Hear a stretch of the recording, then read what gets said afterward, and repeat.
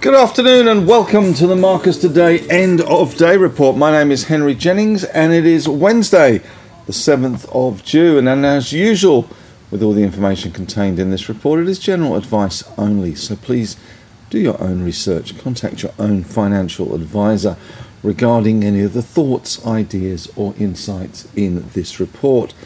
All right, well, let's go straight away to the scores on the doors, and the ASX 200 limping today, down nearly 12 points, 11.6, down 0.16%, 71.18.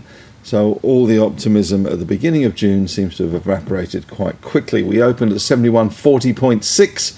We had as high of 71.64.2.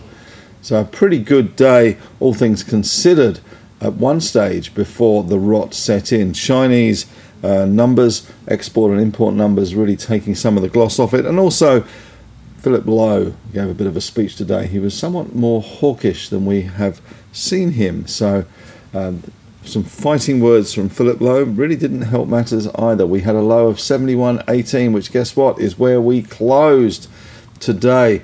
As far as stocks go and sectors, banks were easier. CBA down 1%, NABS down 1.8, Westpac down 1.5. The big bank basket falling to $163.75, down 1% for the day. We did see a little bit of interest, though, in some of the wealth managers, and ASX managed to bounce 1.2%, but really not that inspiring, to be honest. Soul Patts up 1.5%. Today. The insurance sector slightly easier. QBE down 0.4%. Macquarie up 0.6% today. So nothing very exciting in the financials, really and truly. Although we did see a little bit of action in GQG with the funds under management there growing 3.6% higher for GQG there. So a little bit of interest in that one. Looking across to the industrial space, healthcare was slightly better. CSL up 0.4%, Cochlear up 1.8%, ResMed unchanged. We had the REITs easing, Goodman Group down 0.4%, Stockland down 1.6%, and Centre down 0.7%. So nothing very exciting there. Telcos eased,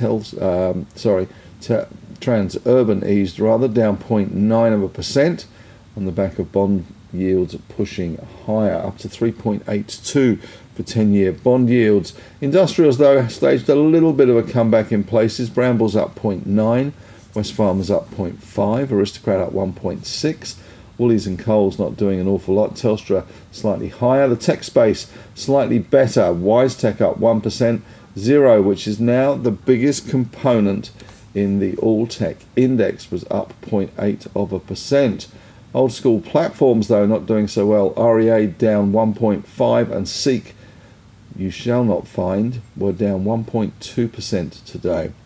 Looking at resources, though, a little bit of a mixed picture. Some green and some red.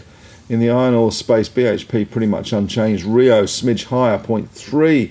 But Fortescue falling 1%. South 32 under some pressure, down 1.5%. Base metals generally not much love for them. Not much interest really in lithium stocks either today. A little bit of interest in Newcrest, up 0.7%, and one or two other golds doing okay, but nothing really spectacular. We had Evolution up 0.3% there, so hardly the stuff of dreams, that's for sure. Oil and gas eased.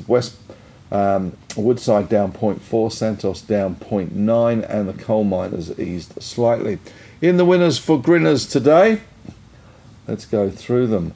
We have got in the winners enclosure today, we've got PolyNovo, PNV, which had a very promising sales update today. 8 million shares traded, 15.8% better. Estia Health, one we had in the Harry Kane tap-in portfolio. Looks like Bain Capital's come back with a $3.20 conditional offer, of course, as they always are, but the stock up 13.3% tomorrow. Genesis, GMD, looks as if it's still in the box seat to take over those Leonora assets from St Barbara, up 7% today. We saw Leo Lithium continuing to attract some attention, up 5.2%. Just remember they have that very big project in West Africa, Mali, from memory, Gualima, up 5.2%. Square, the artist formerly known as Block, up 4.7% there. So a little bit of interest in that one. In the naughty corner today, though, we did have Beach Petroleum, the perennial disappointment to Kerry Stokes. I guess he's had a few other things on his mind in recent times with certain court actions. But Beach Petroleum down 8.1% today. They came up with Trig One, bit of a duster there, 25 million shares traded. ARU, Arafura, sorry Gina, but not heading in the right direction. 8 million shares traded today, down 5.6%. Incitec Pivot in the doggy house as well, on 18 million shares, down 4.8%. CBO, Cobra, which is the olive oil people, not a stock we normally talk about. Maybe it's because avocados are so cheap at the moment. That's a good tip. Go and buy some avocados. But Cobra Estate Olives, down 4.7%. I have to say, only 89,000 shares traded, so let's not get too carried away. Grange Resources fell 4.6% on 3 million shares. GRR. And Syrah down 3.7% on 4 million shares. Positive sectors today: tech, healthcare, industrials. And negative sectors: bank, oil and gas, REIT petites. The big bank basket, 163.75, down around 1%. The all tech index was up around 0.6%. So that was better for that. Gold unchanged at 29.40. Bitcoin rallies to 26,965 US dollars a fund token. The Aussie dollar also looking good, 66.77. Clickety click. And 10-year yields up to 3.82. Asian markets, though, today we have seen a little bit of a mixed picture for the Asian markets at the moment. Just getting an update because they're coming back from their lunch break. They are very civilized there. We got Tokyo down 1.8%. Hang Seng up 1%. And Chinese markets, CSI 300 are down 0.4%. Currently, Dow futures not doing an awful lot, to be honest. I'll get those up as we go through. All right, major movers today. We've talked Estia doing well. Appen having a bit of a good day today as well. We did recommend selling out last week at around $3.80, but there may be life in the old dog yet with Appen. Up another close on 10% today at $3.63.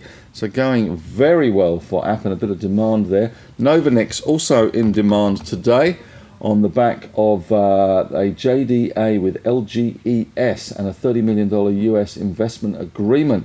Up 19.1% today, 18 million shares traded as well. Paradigm also doing well today, up 9.4%. Few signs of life there just as well. Ben Clark at TMS Capital, big fan of that one, and it's in the AusBiz Investment Committee portfolio. We also saw ADN today doing well. Andromeda Metals up 11.4%. They signed an offtake term sheet.